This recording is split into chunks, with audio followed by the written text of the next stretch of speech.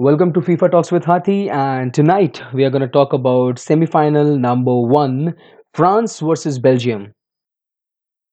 Is finally coming to an end, and it's just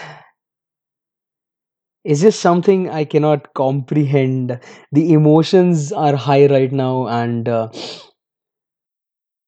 without any further ado, let's just get into it because I just do not want to meddle a lot into emotions right now. Let's get into this particular match. France versus Belgium are what make a match usually, but there were only glimpses, fleeting and flickering, and ultimately insignificant moments in yesterday's match. But those moments were tantalizing, and so tantalizing that they were impossible to miss. Unbelievably disciplined defense showing from the French team left a talented attacking Belgium team with few options. 2 years after losing the Euro 2016 at home, France is now one win away from its second World Cup title as it seeks redemption at the highest of stage. Mbappe inside the first 10 seconds, burning Belgium's yarn away, an express train speeding past a bewildered commuter. Paul Pogba strided forward, Antonio Griezmann dancing through challenges, Mbappe again splitting the Belgium defense in two with a blink of an eye. There were moments to drop the jaw and draw the breath. Visions of the heights this French generation, now one win away from being the crowned champion of this world. Might yet scale images of what this team of all the talents could or perhaps should be. The crowd, wearing blue and chanting Antonio Griezmann's name, walked to the metro station in a disciplined march as France made it to the World Cup final after 12 years. But it's not those flashes of neon brilliance that took France past Belgium in that 1-0 win that sent thousands out to celebrate on.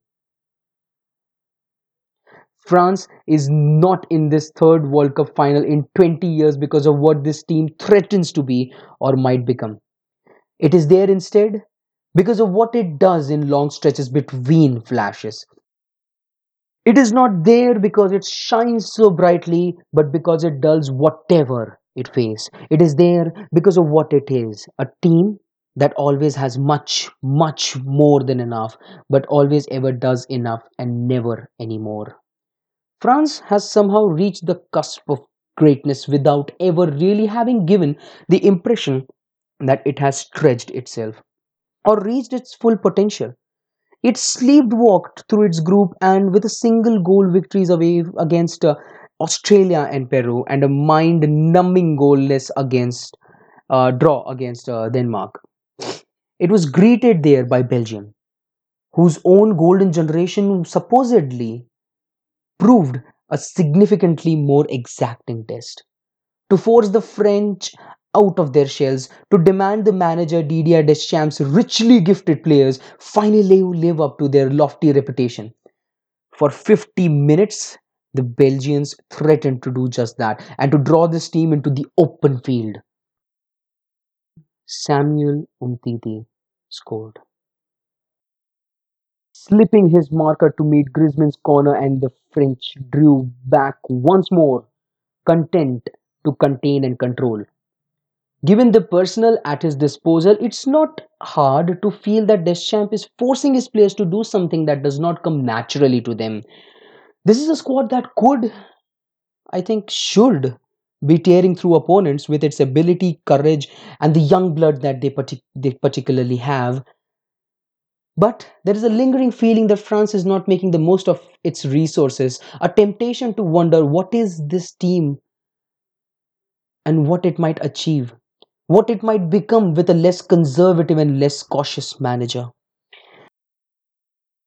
It is easy to speculate too that France's passivity, the lack of ambition, might eventually prove its undoing, that in the final it will need to raise its game and will ultimately be unable or unwilling to do so.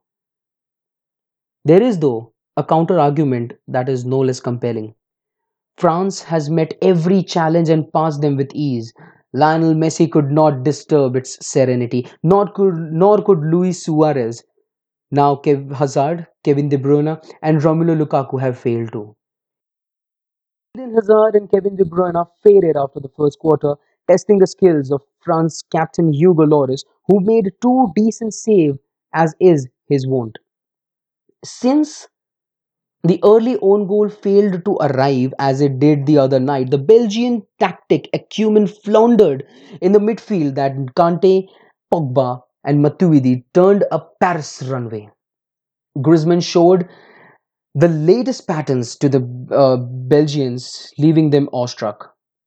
True, there have been no flawless performance, no marquee display to rival Croatia's win against Argentina, or even Belgium's quarterfinal win against Brazil.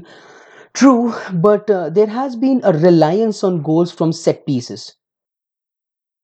France has only edged over through rather than sweeping past the clearly inferior opponents. It has always had enough and done enough, but never more.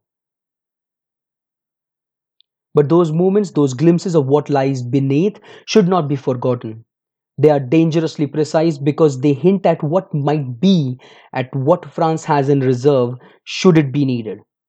This is a team that has another gear, another level that it can find as and when it is required.